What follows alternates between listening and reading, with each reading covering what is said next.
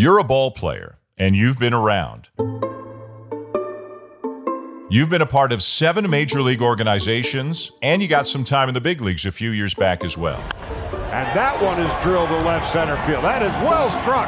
Jamie Romak, his first big league hit, has driven in 2 runs. He's standing at second base with a double. Since then, you've been in Japan, and now for the last 4 years, South Korea. You love playing there, and you were looking forward to your wife and 2 sons, including a newborn, join you there this season, until COVID got in the way. But baseball is what you do, so you went, and they stayed. I'm Dan Schulman, and this is A Swing and a Belt.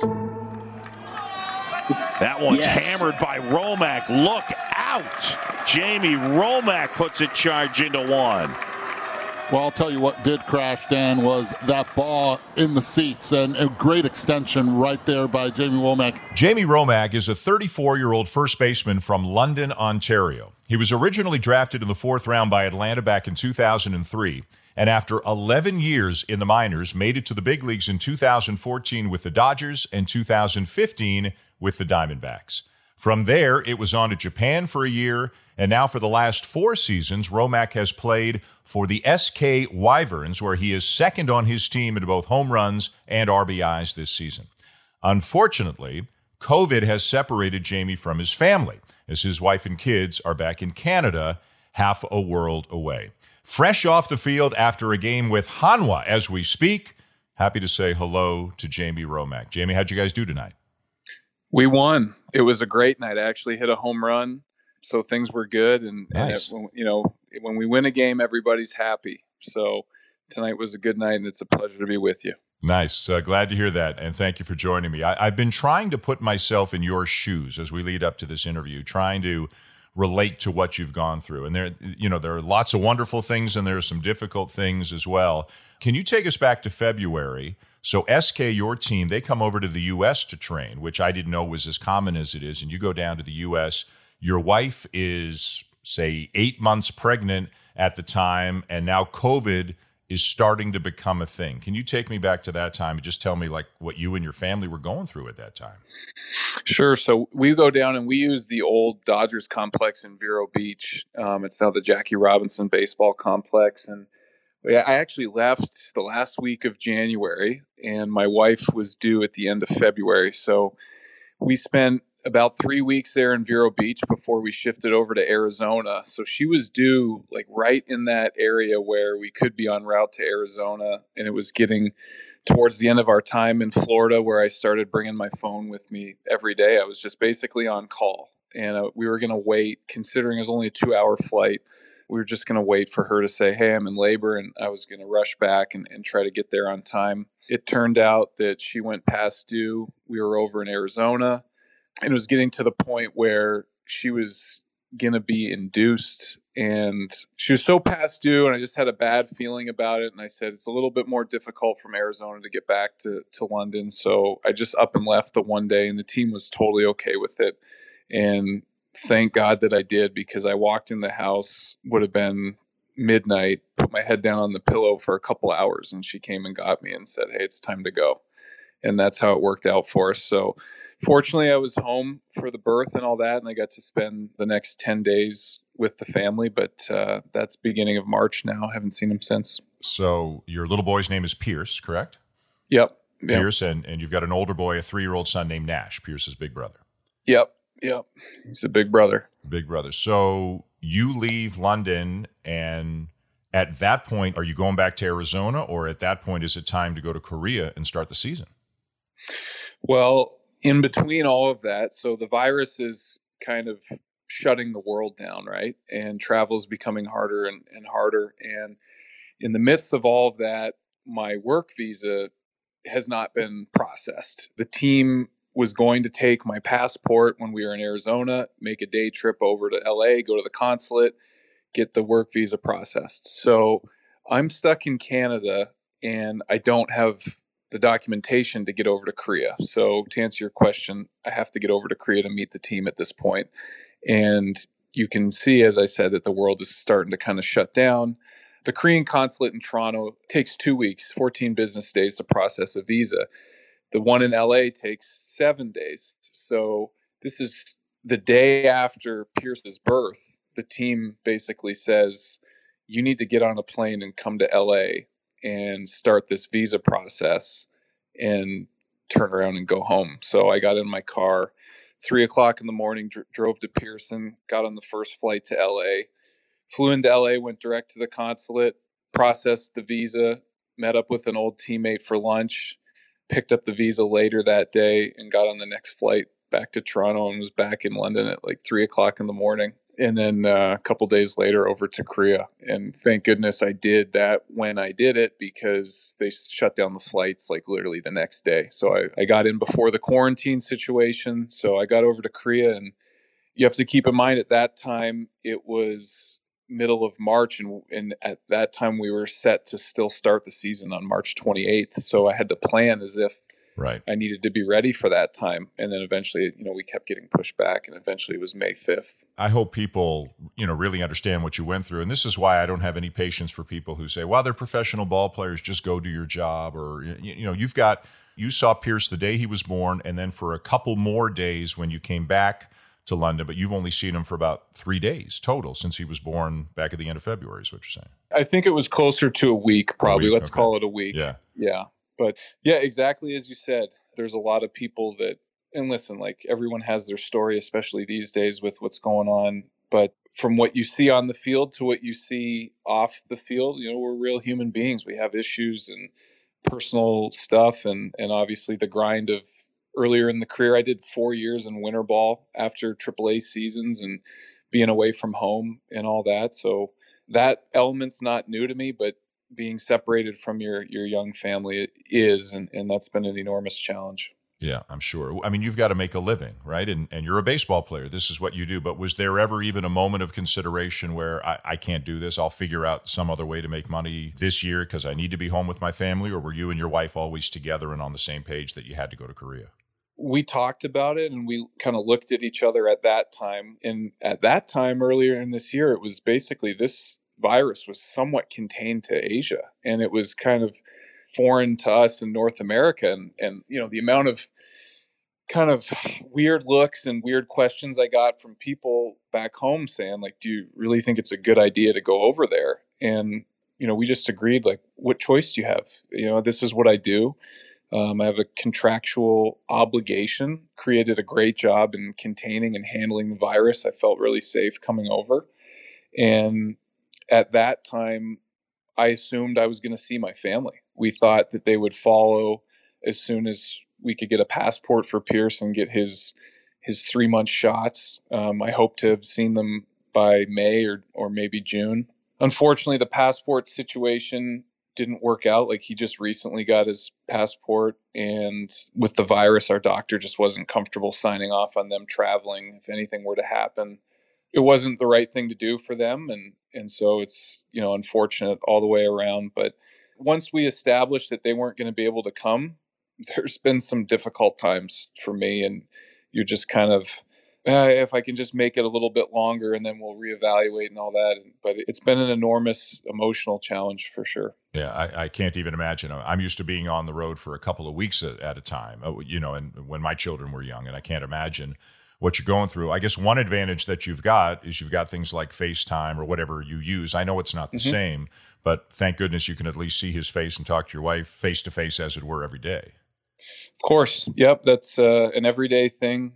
We make sure to do that and chat with Nash, and Pierce's smile lights up every time he hears my voice. So that makes me feel good.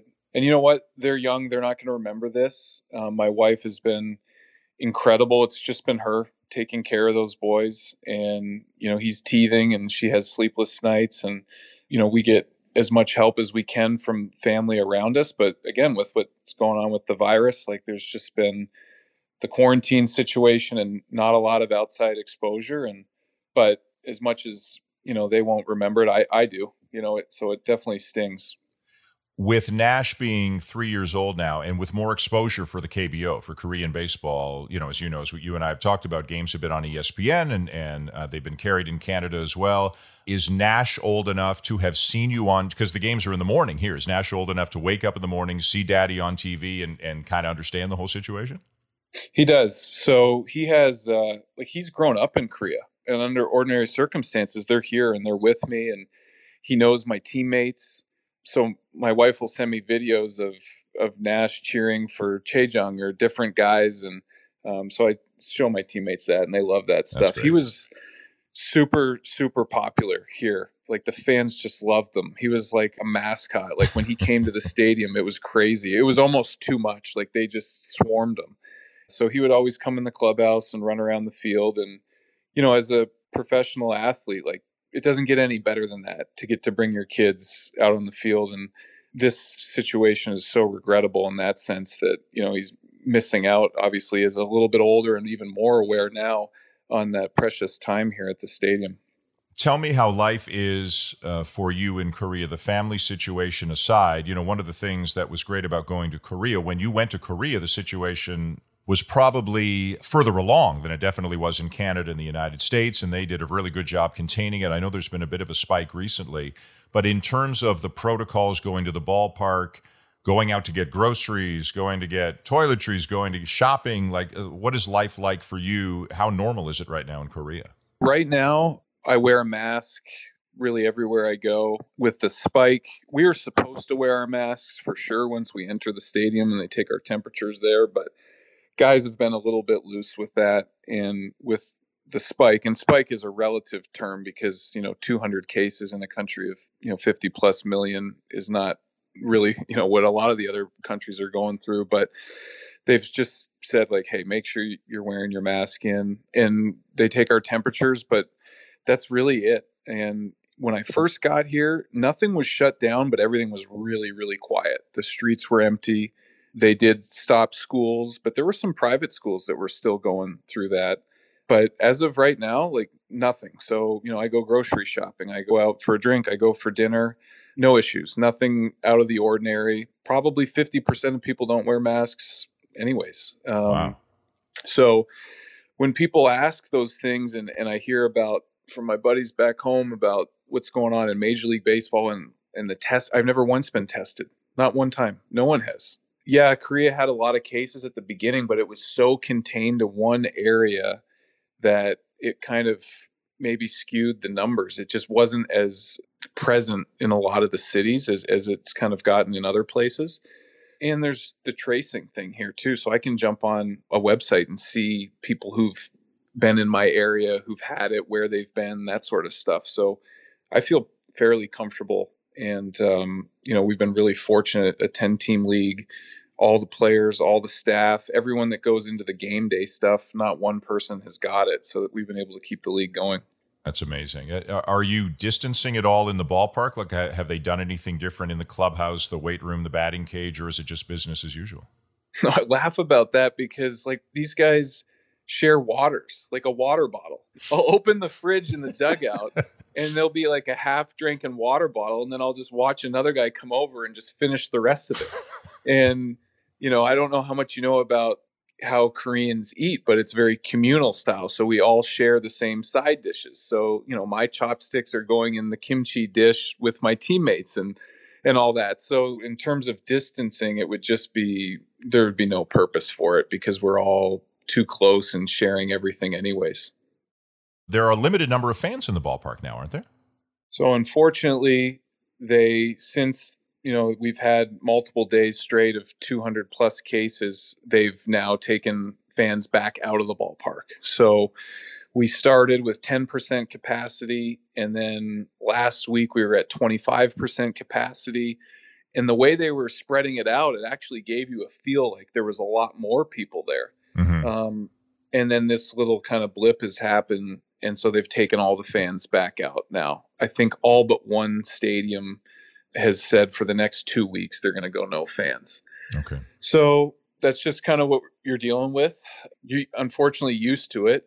We played with empty stadiums for a large part of the season, so it sucks the life out of you, but we're playing baseball. Yeah, exactly. It's better than no baseball. And normally games in Korea are a real festive affair, right? There's constant noise, so it must be an even bigger adjustment for players over there than it is for players in the major leagues. It is. It's amazing. It really is. It's what makes this league, 25, 30,000 people with a concert going on and everyone's cheer songs and the pyrotechnics and fireworks and just everything that goes into it. It's a blast. It can be electric at times. And I mean, you train yourself to manage pressure and stress in those sorts of environments. And then all of a sudden you roll out on a Tuesday night and the stadium is completely empty and I can hear all the ridiculous things the other foreign players are yelling at me from the other dugout. And it's so different. Yeah, it's not as fun, that's for sure, but you make the most of it. Yeah. So the season started late. Does that mean the season is going to end late as well? It does. Yeah, we're going full schedule in a compressed period of time. There's no all-star break. There's no really any break at all. We traditionally have every Mondays off during the season, but they're using those days to make up rainout games. And we just went through monsoon season and there has been a ton of rainouts. So we've lost a lot of Monday off days. We're doing double headers. They're just jamming it all in as quickly as possible. So they don't want to play a playoff game after the beginning of December. I know this sounds crazy. Wow. So for us, we're certainly on the outside looking in of playoffs. If we weren't to make playoffs, I would be home at the beginning of November, first couple days of November, I would say. But for those teams, if you go through a full championship season, yeah, it might be, first couple days of December before it's over for them.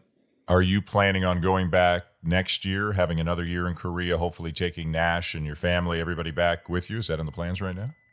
I'm a day-by-day guy. I know this, the emotional toll it's taken on us. It's hard to imagine going through this process again, even if they were able to come and join me. It's just been really, really tough. So we're not there yet. That'll be a discussion, I think, for the end of the year. And that's a mutual thing too, right? I have to perform to a level that is worthy of a new contract. So I think we'll just cross that bridge when we get there. I'm sure you've imagined this 1,000 times. So you land in Toronto and you got a 2-hour drive. Will they be at the airport in Toronto? Do you take a car service to LA? Is family picking you up? What happens when you land in Canada before you go see them again?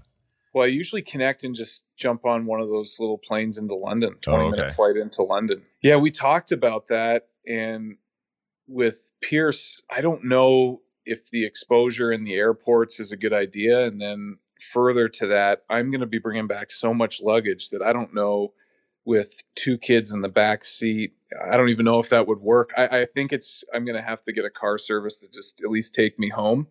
That might be the best moment of my life when I walk in the front door and we're all together again. I just can't wait. It's something that it's nice to think about and talk about, but I can't. I'm still 2.5 months away from that. So it's a long ways off, but it really will be amazing. Yeah, I imagine it will be the greatest moment in your life. And I'm sure every parent who is listening to this interview, their heart is aching for you and they're counting the days until you can get home. And I'm sure they have newfound respect for just the fact that you're able to go to work and do your job with your family half a world away. So, I'm glad we chatted, and I hope the time goes quickly, and I know you wish your team would be doing better, but the fact that they're not gets you home earlier, so that's something too. I hope you have a good rest of the season, and send me a text after the family reunion. I'd love to hear how it went, and I hope you get to spend every minute at home over the wintertime, getting to know your son a little bit better and getting to spend time with your family. I will, for sure. Thank you so much, Dan. I appreciate that. Well, as you can hear, there's a lot going on for Jamie Romak, and I don't know that we could get a better example of how much real life there is, even for a professional ball player, than Jamie Romak's story. To have seen his newborn son for just a few days and then to leave for Korea, expecting them to eventually be able to join him, and then finding out because of coronavirus and passport issues and health issues that they couldn't. So he is half a world away playing baseball and not seeing his family for up to 6 months. He's a guy worth keeping track of. He's a guy worth Googling, and he's a guy worth thinking about every now and again. And I, for one, am looking forward to hearing that he's back in Canada at the end of the season and reunited with his family. As always, thanks for listening. A Swing and a Belt is produced by Christian Ryan. I'm Dan Schulman, and we'll see you again next time.